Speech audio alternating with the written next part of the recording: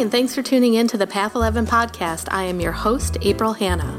At the Path 11 podcast, we are here trying to deliver leading-edge research on consciousness, healing, and metaphysics. And just like you, we are trying to answer the big questions about life. Who are we? Why are we here? And what is our purpose?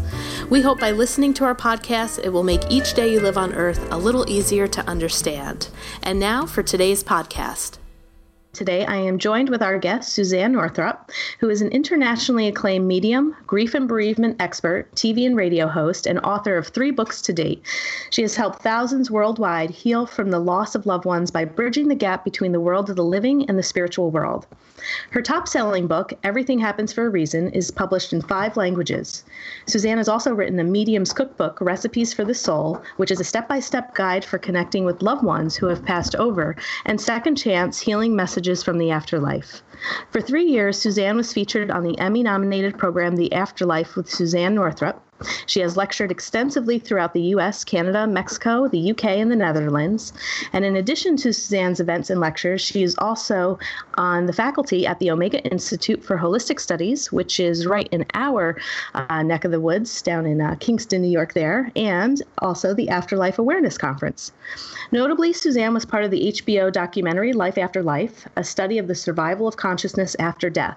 And as a result of the documentary, Dr. Gary Schwartz of the University of Arizona published the Afterlife Experiments, which features Suzanne as a key contributor to his profound discoveries of science and spirituality. Dr. Schwartz and Suzanne both are on staff as presenters at Canyon Ranch in Tucson, Arizona. So welcome, Suzanne. Thank you. What an introduction that was. Yeah, you've done a lot. And, there's probably so much for us to talk about and to get into. And I hope that we have enough time to do that in our 50 minutes here. But I guess I always love the guests to know, our listeners to know a little bit more about our guests. So how exactly did you get into life after death, becoming a medium, and wanting to do this work? I don't think that this is something like one puts out a sign and say, I'm going to go up and, talk to dead people or the other world for a living. I don't think that's sort of in the top 10 of career opportunities when we kind of grow up. But in my particular case, and I've done this for a very long time. So, obviously there's many people I've met along the way and professionals, non-professionals. And everybody's story as a medium is generally very different. However, there doesn't seem to be many, but there's always seems to be sort of a handful of us that actually had this ability when they were very young. And that was my case. I had this when I was 5 years old, very close to that. And I think that it became not really realized, but when my grandmother, when I was 13 years old, my paternal grandmother made her transition. And that for me was pretty key because she had gone through this very long-term, pretty awful illness. And the night that she came to me, after the last time I'd actually had physically seen her in the hospital, she was this big woman and she had gone down to probably 80 pounds, 90 pounds or something. And then the next time I saw her, she was her big, self again and looking, quite radiant. And I said, this is great. Grandma's all well. And, the house or whatever will be put sort of back to normal. Of course, not realizing, because this is what I call my Hollywood story. She came to my room and she stood at the bottom of my bed and looking, like I said, all well herself again. And she basically said, I want you to keep up with your piano lessons. I will give you one of my favorite houses and, my favorite ring. And I can't visit you often, but I want you to know that I will still always be there. And, I'm in the moke at this time. I'm 13 and I'm looking at her and I'm thinking, well, all I know is that grandma looks well and doesn't look like she did last time I saw her. Little did I realize, of course, until, as few days passed and my mother said, well, we're going to go to the parlor and see grandma and whatever. And of course, I didn't realize what the parlor was until I got there and I saw this woman dressed in my grandmother's clothes in a box. I was quite upset, actually, to be honest with you, because, Grandma was not looking that way the last night that I had seen her.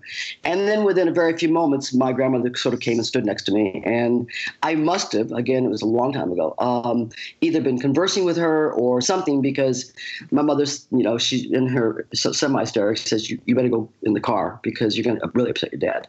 And I did. I went and sat in my grandmother's car, and she came with me. And, sort of the rest is history. And I sort of had to kind of figure it out from that.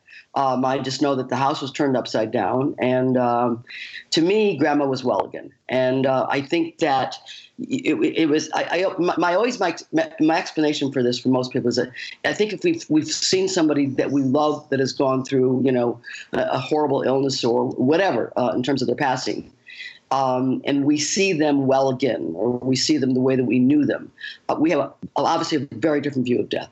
And so that was really my experience. And I had it, like I said, as a young girl. And then, of course, as history would play itself, sort of down the road, that door opened up to me, and it never really closed. And I wasn't putting, two and two together that, this door was available to me to connect to people that have, had gone through the, physical death process. And, going into the spirit world. So that was really kind of my deal. And then, I left home at the age of 18, moved to New York City because I'm from I was from Western upstate New York. And my experience was I had all these friends that were studying to be shrinks or were shrinks. And the next thing I know, relatives of people that I knew, of course, I didn't realize at the time they were dead, and they would just, sort of show up. Not great for dates, but, that's sort of like what happened. And slowly by slowly, I realized that, that somehow this door was accessible to me. So I don't think it's like, I think when children particularly have any kind of ability, whether it is drawing or writing or in this day and age, picking up a computer and doing anything with it, I don't think you think about it. You just do it. And that was really my experience. I didn't go through any rational, oh, wow, these people are dead and I'm able to talk to them somehow.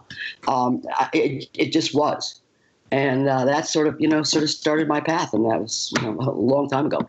And I think that when you have something of this ability, a gift, I certainly would call it that.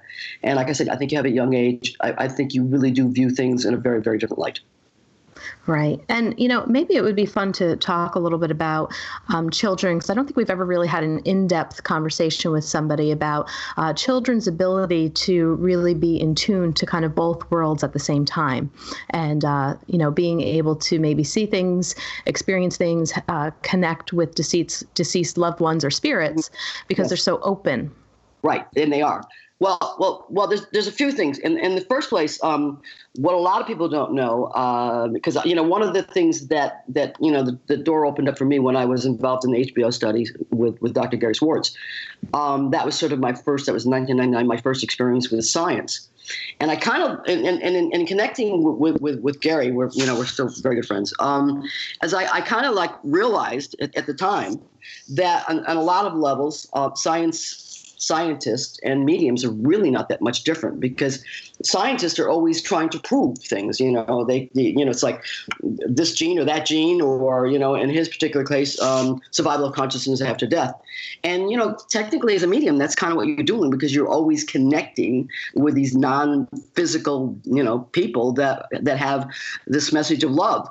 And you have to sort of validate that. And the only way, of course, you can validate is by information that would be connected to them that, of course, only the living person that you would be connected to would know that.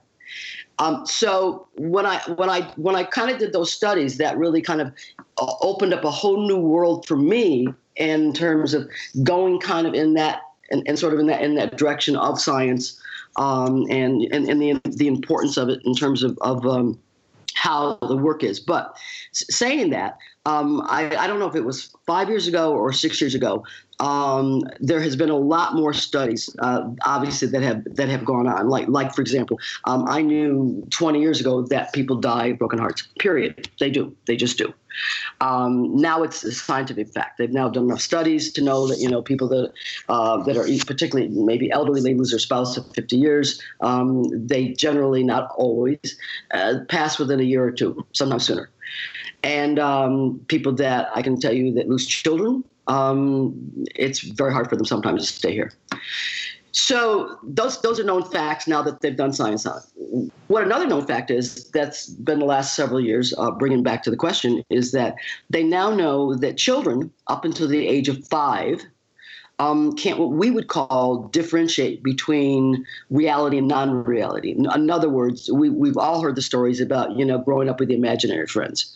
Well, for children, they're not imaginary friends. I can tell you, many, many children have visits, visions, see their, grandparents, aunts, uncles that come to them after they've passed. They don't think about it. It's a natural connection. And I always like to, say that it makes a lot of sense, because if you are an aunt or a grandmother or an uncle or whatever, and you make your transition, wouldn't you go visit your grandchildren? I mean, to me, it would seem like a natural occurrence, because it's about love. I mean, bottom line, this is all about love. So, anyway, so that they now know that somehow the way that children's brains are, that's how they operate up until the age of about 5. As they get older, that does shift, that does change. So many people, like I said, that they've had their children, and they will point to somebody who was passed before they were born, or they will say, yeah, that person came and visited me. And depending on, of course, the adults or who's, that they're giving them information, it depends, of course, how it is basically sort of like handled. But they're not imaginary friends. They are more likely loved ones connected to this child that have made visitations to them. And like I said, it depends on, the circumstances, whether the child, and as probably more children than not, I don't want to say they lose that connection, but that connection mostly doesn't stay with them. Again, depending on, the circumstances of the adults around them, or if it is, I mean, I'm not even saying encourage or discourage, but I just sort of the fact that that door is accessible. So, and there are now more books on there about children. And I think that, quite honestly, that is something in our culture that is very, very hard. We first of all, we are very uncomfortable talking about death in general. And we certainly don't know how to handle a death situation when it comes to children. So what to say, and grandma went to heaven, and that's wonderful. What does that mean? So a lot of that within our culture is pretty significant. And like I said, I think that it's changing. But like anything of this level, it's changing, slowly. But doing this work as long as I have, I can tell you there's a very big difference now than there certainly was many, many years ago when I sort of started doing this. So that part I think is good. But yes, children, and animals, the four-legged people, are the ones that are dead folks, those who go in spirit, connect to more than anybody else. Much easier, very, very easy.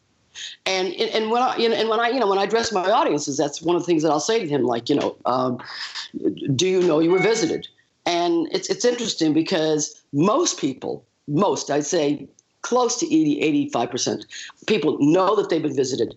The issue is the validation of, were they visited? That they need to know that they really were. And so when I go through a litany of like, well, these are the ways that it happens. Did that happen to you? And they go, oh, yes. And they so much really want to know that was true and that was real to them. And I think that once it's made clear, unless somebody knows without a question they've been visited, and those that have been, there's no way you're going to talk about it. There's just no way there's no way you're going to convince them that didn't happen. Right. And I think it's that validation, when people do work with mediums, people will walk away from a medium and say, there's no way that medium could have known that. They said something specific. It gives the validation. And then that's where I think some of the healing of the grief begins. Exactly. And the thing is that that's why the validation is very, very key. And of course, it validates the connection to that person that we love.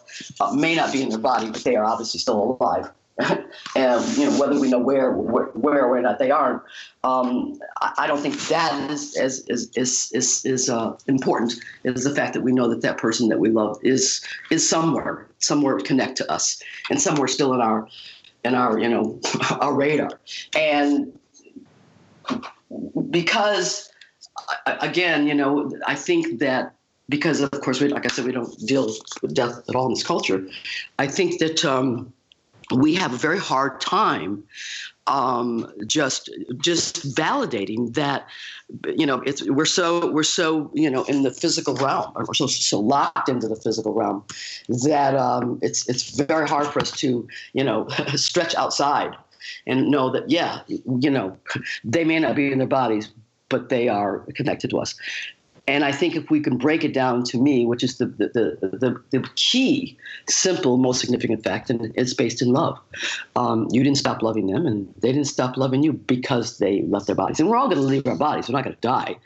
And even, scientists of a long time ago, they may not know where energy goes, but they know it doesn't die. They know it conforms or changes into another element. And that's sort of been part of, the laws of thermodynamics for a very long time. So that part is not sort of a big stretch. And scientists, in a lot of ways, have come a long way. I mean, there was a time that they really wanted nothing to do with folks like me, and now it's that's really changed. Yeah. Well, and the question, where are they? Where are the people who have passed? And, when we start talking about consciousness and all that, to me, it almost shows the intelligence of consciousness and how it can really split off and be in many different places at many different times. And I don't know if you agree with that or not, but, when I've experienced. Yeah, absolutely. Brilliant thought, my dear. Yes. Very good, April. And the thing is, if you think about it, it's like this. We think of everything because we're in physical bodies. We think of everything as in terms of this physicality, when it has really nothing to do with physicality. It has to do with consciousness. Right. And many people have had visitations from, that one lives in California and one lives in Nevada and one lives in, New York City, and they were all visited by their mom the same day, So it's not so much of where we are. It's that state of mind. It's that state of consciousness. Right. And that consciousness, even though, say, if it was our grandmother, that consciousness can also be somewhere else, yet still communicating, with the family member or with the medium. Because, I've always wrestled with that and trying to explain to, my clients too. It's like, well, is my grandmother or my mother actually here, like really speaking to you? And there's a part of me that believes that, well, we're tapping into, that consciousness, the intelligence of that consciousness. There's an imprint of that person. There's an imprint of their, still of, how they look at life, their views, their opinions, and the ability to move, because when we're not in physical form, it's vast. So that consciousness can come in with that intelligence and give the communicator that information and that validation, as if, because there's that imprint of how they lived in the physical body is still there. Right. Yes, of course. It's like it's like they say everything that has been put on the computer is there forever.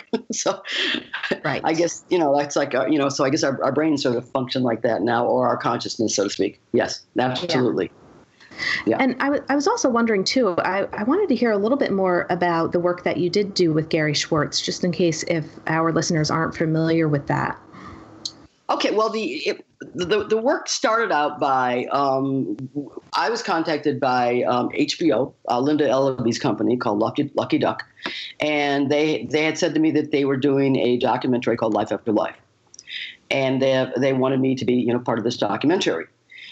So when as I went farther with the producer on this, and I said, like, well, what does that mean exactly? And they say, well, there's this doctor that's in Arizona, and he's doing testing of survival of consciousness after life. And I'm thinking, okay. And then, next thing I know, I'm, being told that, they're going to put, I mean, it happened to be quite literally, but at the moment it was, symbolic, putting, wires to my head to prove I could talk to dead people. And, I'd had not such great experience of that in my younger years, because there was a time that, they locked you up for these things. And I said, no, I don't think I need to do that. I've been down that road to prove that I can, do what I do. So I walked away from the project. I walked away from the project actually twice. So what had happened during that time is that I later learned that when they had contacted Gary Schwartz, he was really just starting this, I would say literally underground. I don't want anybody to know that I'm doing this, so to speak, because he's, a university professor in Arizona, in Tucson. And so he said, when they said to him, okay, if we can bring you the top, 4 or 5 meetings in the country, would you allow us to film them for this documentary? Well, he was, at that point a pig in, because he didn't have any mediums. He was, on his own trying to do these, these studies. And you can't really do a study of survival unless there's some way that you can do it. And he I mean, being a scientist, I don't need to tell you, April, he had these to me, they were like volumes of books on how he was going to do the test. And I go, Gary, no, it isn't going to work that way, because everybody works differently as a medium. So anyway, when they approached him, he was, of course, extremely happy. And the whole idea was to film it.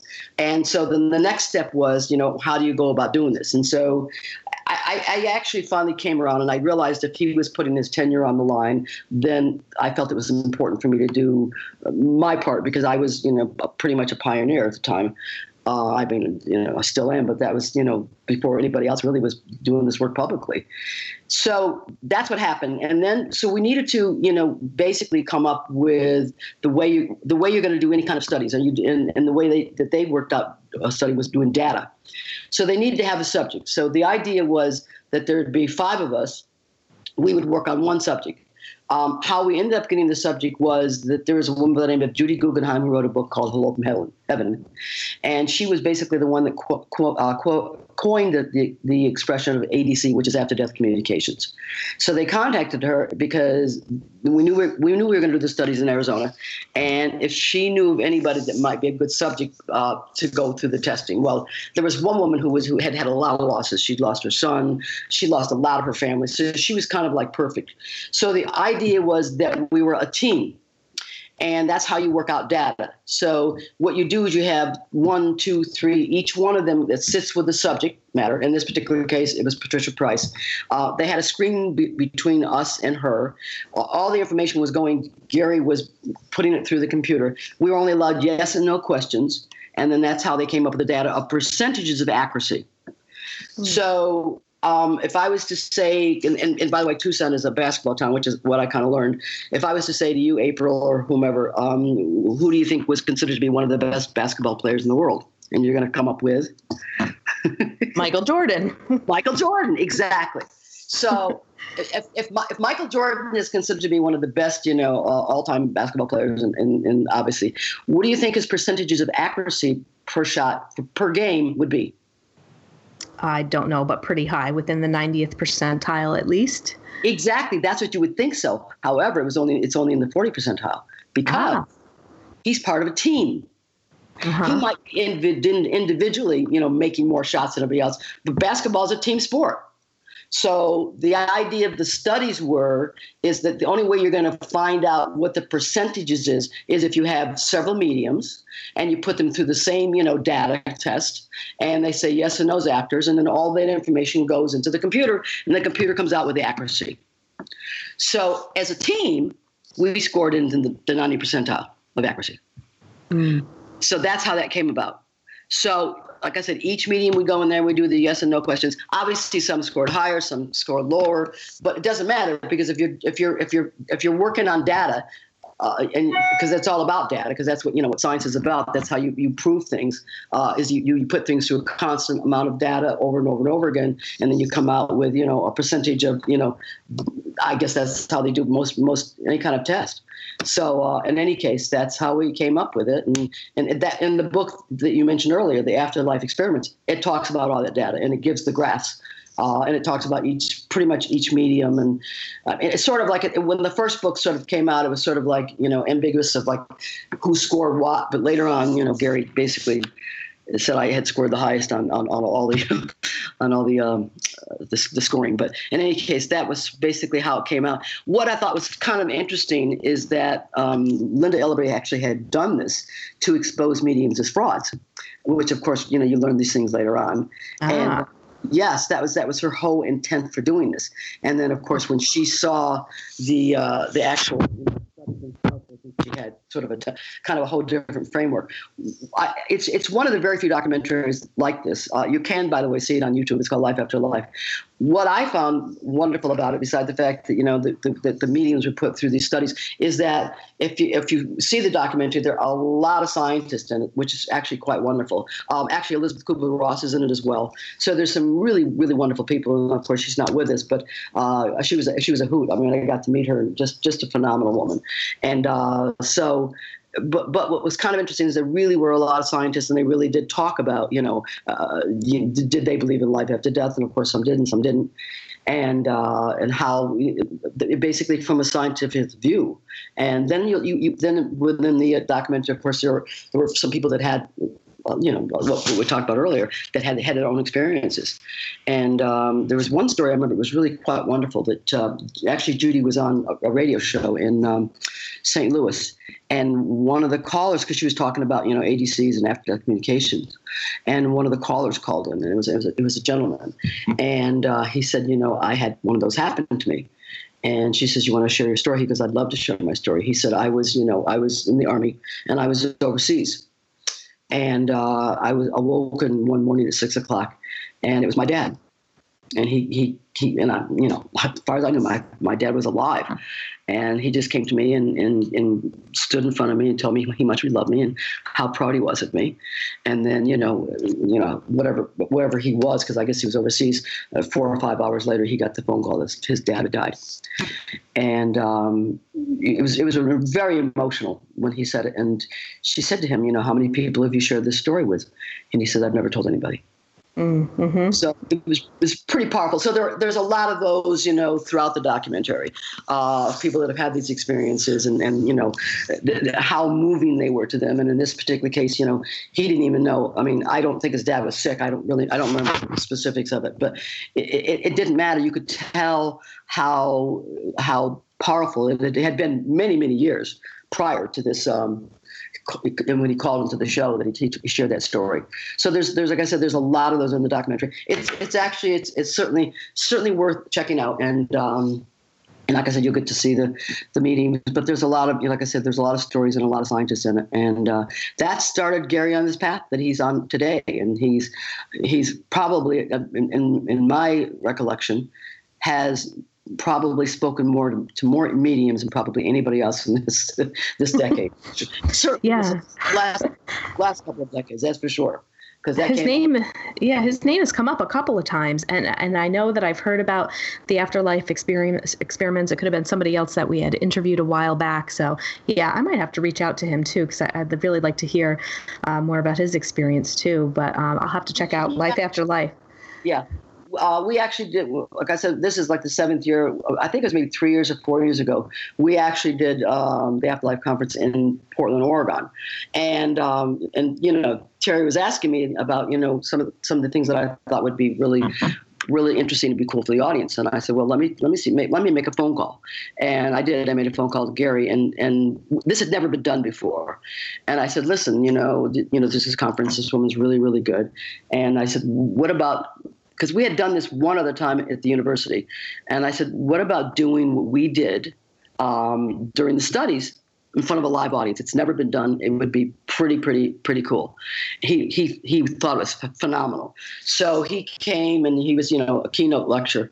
And then we did a live, literally a live of how the studies was. I was facing the window. There were people behind me. I didn't know if they were men, women, young, whatever it was, just like we did in the studies, through a lot of what we call double blinds, and gave information. And we did it in two ways. I gave the information without the person speaking, and then I turned around and was able to expand on the information with the yes and no of them in front of me.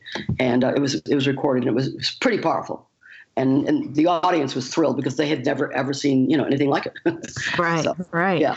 And you had mentioned a little bit in that story and about, possibly getting, your head hooked up to monitors and stuff like that. I mean, there's actually, what is that with the, hold on, let me rephrase all of that. I know exactly what you're saying. So I'll tell you, we did this during the studies. What we did is that John Edward was one of the mediums. Okay. It was John Edward, me, George Anderson, and Ann Gaiman that were the four mediums, and Laurie Campbell, whom I'm not so quite sure if she's was continued to work because she was working. She was kind of a housewife, sort of like one of Gary's first sort of somewhat subjects. But John came up with this idea because he's got a medical background. He said, if we put the EKG, wires to our heads, let's just see if there's any activity from that. And what was kind of really interesting is that, and then we put the EKG to the subject. So the subject had, the EKG wires to her head, and I had them to my head, and, each medium did, to see, again, if there was any, activity that had gone on. What came up, which I thought was really kind of interesting, is that my heart, they were able to see, again, through, the computer, that my heart was actually going through her brain. They were able to, somehow see that. So I thought that was kind of really, really interesting. Part of the reason that I think John wanted to do it is because, people are always sort of saying, which I think is kind of crazy, that, that you're reading people's minds. Well, think about it. You're not first of all, how could you read somebody's mind and really get information about somebody, that's passed, that's come through anyway, because that's not what they're thinking to begin with. But, people, they have kind of all these different ideas and thoughts. So that was actually the purpose of the EKGs originally. But because of because it's an energy thing, it actually proved to be kind of an interesting tool in the process. And is there any part of the brain that is more active during mediumship reading than other parts? Apparently there is. This is another study that was done, and I don't know a lot about it, but it was addressed to me because somebody that sees, that was one of my assistants who's seen me work a lot. And she was reading this story about there's a part of the brain that apparently is exactly what you're saying is very active. And she goes, it's really weird, but Suzanne, but a lot of times when I see you work, you're scratching that part of your brain with your hand. Huh. And she said it's exactly the same part that they talked about where they have learned that part of the activity is more prevalent than another part of the brain. So that's my only thing that I know about it. So I've got to gather that there probably is a part that is much more active during this, as opposed to, in any other part of you. We all know that the brain has a lot of different functions, obviously. So it makes a lot of sense that there would be one part of the brain that would be probably with people that are more developed, more accentuated than somewhere else. I also think that that's true also because it was several years ways back, I was having some hearing issues. And one of the women that I knew who was a doctor, she was a doctor of psychology, but she was also a medical doctor as well. And I had told her that, they had wanted to give me an MRI. And she was a little upset about it. She goes, I don't think you should do that. And I said, why? And she said, well, I can't give you all the specific stats on it, but they have had experiences with people that have had your gift, that when they have MRIs, it can rearrange, I guess, some of the molecules or something in your brain. Well, I was a little freaked out about it, to be quite honest with you, because I kept saying, no, I do not want my my dead people molecules changed in my brain. That's for sure. This is my life. So she was pretty strong about it, and but they they said that the only way they would know or not know what was actually going on with my hearing was only by an MRI. So I really kind of grappled with it for quite a while, to say the least. But it continued to be not good. And so I, sort of bit the bullet. And then I had talked to a few other friends of mine that were, in the medical field, and they said, you'll be fine. And I was. So, there's, obviously different people that have had some of those experiences as well. But it makes sense because if you think about, and again, we're not talking about consciousness, we're talking about the brain. The brain is like a radio set. It's like the telephone. It's like we're using the computer. The computer is its function is just for us to communicate. That's its whole purpose for this moment. That's what our brain is. And that's why when people have brain injuries or in comas, and I always say to people, I said, do you think that they hear you when you talk to them? And 90% of people say, absolutely. While they're not hearing you with the brain, they're hearing you with the consciousness. Right. Because the consciousness exists without a brain. You don't need a brain to have consciousness continue. So, yes, I would have to say that there probably is most definitely something to it. Yeah. And I had a question about the accuracy. So if you're the Michael Jordan, how do you think accuracy when it comes to mediumship is developed? Is it truly different people having a stronger gift, or is it just a matter of practice over time? It's a good question, April. And I'm going to try to give you the most honest answer that I can. I'm a firm believer. If you're supposed to do this work, you will. Period. Mm-hmm. If you're not, you may do it, but you may not make a living at it. And I think that sort of, quantifies the levels of that. Anything that we do in life continually is, I would say, you can have the gift, but of course, like anybody that has, Mozart had a gift too, but he spent years developing his craft. So, of course, in this is the same situation. The more you do it, the more you're going to fine tune it. There's no question about that. Do you get better? I think you do. You can't not. By the more that you do it, the more you're going to just see the way you actually get information, because everybody gets it very differently. Some people are more clairaudient, some people are more clairvoyant, some people get it through symbols, some people will actually sensationally through clairsentient feel the person's energy, may feel the way they passed. So yes, there's no question about the more that you do it, you're gonna fine tune it more. But I do think that there is something for somebody that has the gift, or they've gotten the gift because they've had a traumatic experience. A lot of times people have had either near-death experiences. I mean, John Holland, he had a very bad car accident, and that kind of opened up a door for him. Although, he said he had it as a child, but the car accident kind of reopened it. So I don't know if it's I don't know if you could say it's an exact thing, but yes, clearly the more you end up doing something, the more that you do define it. But I also do think that there is clearly something that if you think about a lot of them, now there's a lot more mediums out there than there was even 10 years ago. The levels of accuracy, there's some that are just really good and some that are just okay. It's like I said, there was only one Mozart, although there was a lot of fine composers, right. throughout the periods.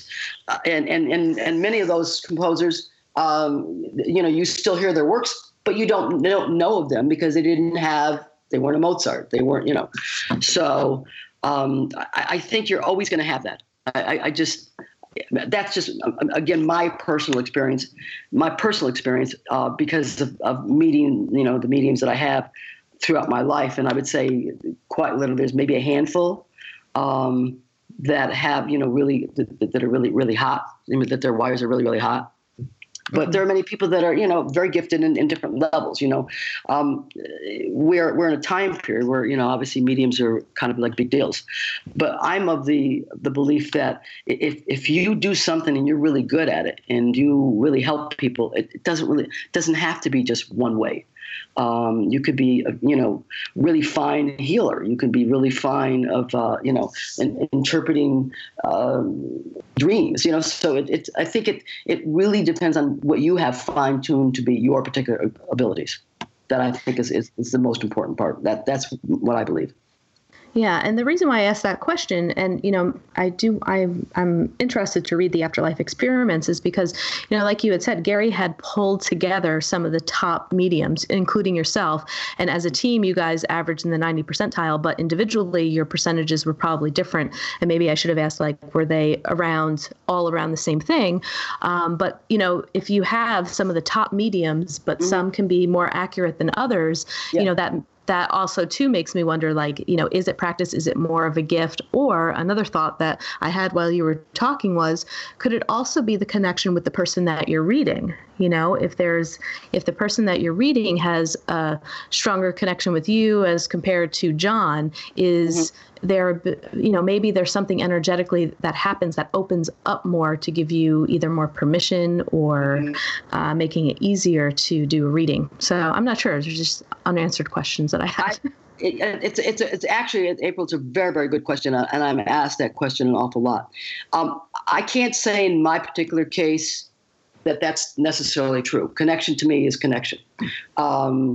It doesn't matter to me who I may or may not be working with. The connection's a connection. Now, in saying that, there's always going to be, because yes, you're connecting with the person that's made their transition. You're passing on the information, and of course, we know that there are some people who are clearer, and in terms of maybe filtering that information. I still think it has to do with the actual meeting themselves, to be honest with you, with that level of accuracy, because I may not be as, I may not be as connected to one particular person that I'm working with, but it has nothing to do with the information I receive. Okay. And saying that, there are some people that not only the connection is clear, but there's something extremely special about that connection, which puts a whole kind of level. I mean, I work a lot with people who lose children, and because of obviously, the intensity of that, I have a real affinity for that. I mean, I just always have, and even with that, because children are still children, so children will usually, come, through gangbusters. And there's some that, are quiet, and generally not a rule, or more precocious than not. So that information is going to be pretty strong. I do know this, though, that after doing pretty close to 30 to 35 people during the studies, with all, at that point, we ended up it was John and I that ended up doing the continued studies for that many people. The other people kind of dropped out after we done the documentary. Is that what we did learn is that the people who had the most information, the most intense information, were those that had the deepest loss. And because we were in Arizona, Arizona's population is, you're going to obviously have a lot of, elderly people there. You're going to have a lot of students because it's a big university. And so, students may not have as many losses because, they're younger. The elderly people was, kind of another story. But that was one of the things that did come out of the studies, which I found was really important, because I even know in my practice that people that do have losses, intense losses, that some of them will have ongoing contacts with that person, be it their husband, wife, brother, sister, or son or daughter. And I believe it's based in that tremendous connection of love. On the other hand, there are those that have that tremendous connection of love that, because their grief is so overwhelming and they haven't been able to move out of it, I find it for them, the contact is much harder. Grief is sometimes, the size of New York City, so unless you somehow can get through that and open up the door on some level, you may find the connection more difficult. But that was interesting because I remember there was one gentleman who didn't really believe in all this stuff, and then he lost his daughter, and his wife would do anything to be able to connect with her, and never did, but she always came to her daddy.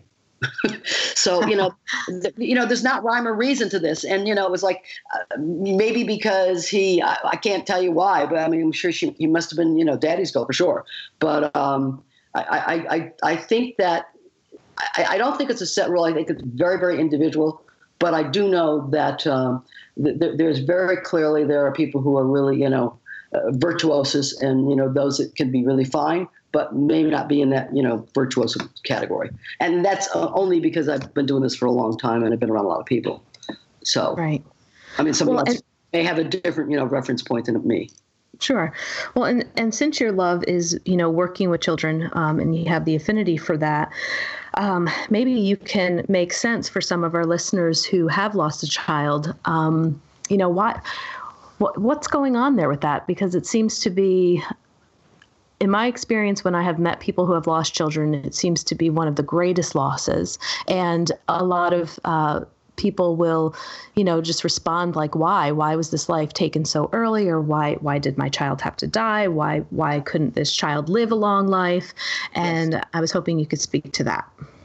Okay, well, it's going to sort of sound like a strange answer to people who have lost children. But I will tell you this. People have been losing children for thousands of centuries. I mean, just, this is not a new phenomenon. We've been losing children for from sickness, from war, famine, whatever. In our heads, and this is, and again, I don't want to say, because, and I'd have to think, about other centuries down the road, because if you read, obviously, books of people who've lost children, that were 100 years ago, they obviously had the same, griefs and stuff, but griefs and, and feelings about that loss, is that we have a thing in our head that our children aren't supposed to die before us. And because, your children are younger than you, and they're just not supposed to die before you. And I get that. I totally get that, we're not supposed to bury our children. Our children are supposed to bury us. But I don't know where it's written where it's supposed to be that case. There's no laws or rules that, that your children shouldn't die before you. I mean, if it's in their path, it's in their path. And that means somewhere it's in their path, which means somehow you're tied in with that. So I think that you have to, in this particular case, do some huge leaps, huge wrapping your head around that there is a greater purpose here, for lack of a better word, of the soul, and what that soul's purpose is. And that soul's purpose may just be to be here for a certain period of time. And, and I can tell you that there are many children that passed that I've found out that I'll say, like, this kid, like, it's like he lived, 4 lifetimes in his 25 years. And his mother would say, oh my God, he never stopped. Well, it was like he was trying to pack in a full lifetime in 25 years. Just psychologically and emotionally. It was like he was always on the go. He was always doing this. And there seems to be a truth to that. Not all children, but with a lot of them, in my experience. And it's because the soul knows. I mean, the soul knows if you're going to live a long life or not. I mean, I just recently had a woman who lost not 1, but 2, but 3 sons. And her oldest son had told her 6 months before, Mom, I'm not going to make it until 30. I mean, she's like, that's the last thing a mother wants to hear. But he was very clear. He did it, I'm sure, with love. But he, knew. And he's not the only, son that somebody has said to me, yes, I knew, or my son knew at a very young age that he wasn't going to make his 30th birthday or, So, but the soul knows. So if you can wrap your head around the fact that the soul is the greatest part of us, greater obviously than the physical body, even though we're in the physical body, and that the soul has particular experiences that it has to go through. And if one of those is to live a short life, and whomever we are connected within our soul program, so to speak, whether it be our parents or people that we know and love, we're going to be all part of that. And those experiences are pretty intense. And the reason why, I can't tell you the reason why. I can only tell you that it's based in the soul experience. And for everyone, it's very different. I can also tell you on the same hand that I've had parents say to me, this was the worst experience I've ever had in my life. Nothing compares to it. And then on the other hand, they say, but I would not have experienced what I experienced had I not experienced that. Right. So, it's that's a tough call. And I obviously, as they say, walk gently on that one, because it's not supposed to be that way. But you know what? It may not supposed to be that way, but it's been going on for a really long, since the beginning of time. People have lost their children. So, and we know it, no question about it. It changes your life. And and I'm sure that you're probably aware that I would say that a huge percentage of organizations have started because of some traumatic effect of somebody. I'm sure MAD. I'm sure all Right. these organizations. I mean, I know personally 2 of them, 3 of them were started because of me being the first medium. The organization called the Association for Prevention of Suicide started when this couple came to me, and they had their son had committed suicide. They started the organization. It was about 25 years ago. And I was their first meeting that they went to, and they felt it was important for an organization of this to be there for parents that had gone through the same thing. It's now a nationwide organization. So, and for many people, it's helped them, because it's like they would have meetings, and it's like, this is a sign, or if you feel like this is happening, and this is what you need to do. So it's probably saved a lot of young people's lives in the process.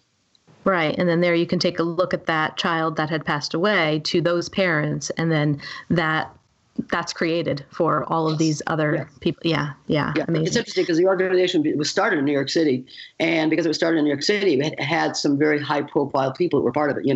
Judy Collins was part of the beginning one, Gloria Vanderbilt, and like I said, these psychologists that I knew, they were the ones that started, but because they lived in New York and they knew a lot of people, they had some very high-profile people. I'm sure you know about Gloria Vanderbilt, and I'm sure you know about Judy Collins. Her only son died, and she wrote a book called Sanity and Grace, and I recommend it to people. It's quite an incredible book that she wrote after her son died. So yes, her only son also. Yeah. But great. Well, as we're wrapping up, I wanted to also give you an opportunity to just talk a little bit about what you're going to be presenting at the Afterlife Awareness Conference this year in November of 2018. Okay, well, I have the last couple of years in a row. I'm coupling up with another medium, and we're doing actually a medium workshop. And I did it last year, and it was a huge success. So Terry said, let's do it again this year. So I'm doing the beginning part, and he's doing the advanced part. So so they're gonna go and they're gonna see me. They have the opportunity to do an all-day basically workshop on mediumship, which is and it's not necessarily whether or not you do or don't do it professionally, but just to either open up your own gifts and your possibilities and to explore it. So that's kind of it's one of the things I'm going to be doing. I always do groups and I always do privates, and then I will do a lecture. I think on Saturday afternoon I usually do a lecture, and obviously with questions and Q&As and give messages. So it's just pretty much a jam-packed weekend for me. But I will tell you, it is a quite special conference that she puts on. I think it's not the only one, but pretty close to the only one that she brings at a whole different level that a lot of other conferences does, because her whole thing is there are people that need to know about the science. There are people that need to have experience with grief. There are people, obviously, a lot of people who lost children. So there's something for everybody. There's mediums, there's scientists, there's grief therapists, there's doctors. They have a whole one of the lectures on hospice, people that do hospice work, people that are with people if they die at the time of death, and different things that you can do and prepare for. And so it's really, there's some real interesting stuff there, real interesting stuff. I was just going to ask you if people were interested in having an individual reading with you. I know on your website you have an events page that they can see. Yes, I will be doing private sessions. I will be doing group sessions, and I'll be doing workshops. So yes, my as they say, my plate gets packed that pretty fast. Yeah. And outside of the conference, if people were interested in having a session with you, they could just go to your website and fill out your contact form? Yes, they can go to my website and they can see where I travel a lot, April, in case you haven't noticed that. So, and I do, I travel a lot and do events pretty much, all throughout the country. I was just in Michigan and St. Louis and Minneapolis, in April. And this month, I was in Connecticut. In July, I'm going to be in Massachusetts, in Baltimore. So, I do a lot of traveling. And then in November, I will not only be at the After Golf Conference, but I will be in Virginia Beach and probably Roanoke, Virginia. So you can obviously see me wherever I travel. And, of course, I do phone sessions and in-person sessions. I'm based in New York. And because I'm based in New York, I do obviously a lot of work in the Northeast. So, yeah, you go to my website and check it out. And if nothing else, get on my newsletter list, because I do a monthly newsletter. And I also do a monthly blog talk radio show the first Monday of the month. Great. Well, awesome, Suzanne. It was so great to talk to you, and we look forward to actually meeting you in person at the Afterlife Conference this year. And we will have your website in the show notes. But for those of you who are listening, if you're sitting at a laptop or at your computer, it's SuzanneNorthrop.com, SuzanneNorthrop.com. So thank you so much. I really enjoyed our conversation here today. It was great, April. You were a really nice interviewer. You guys did a good job. If you want more information about our films, visit our website, path11productions.com, to purchase DVDs or to rent and stream each film. You can also find our trilogy of films on iTunes, Amazon Prime, and Gaia.com. You can still use our smartphone app for both Android and iPhones. Just search for Path 11 in the Google Play App Store, or if on an iPhone, look for Path 11 in the iOS App Store. Catch you next time.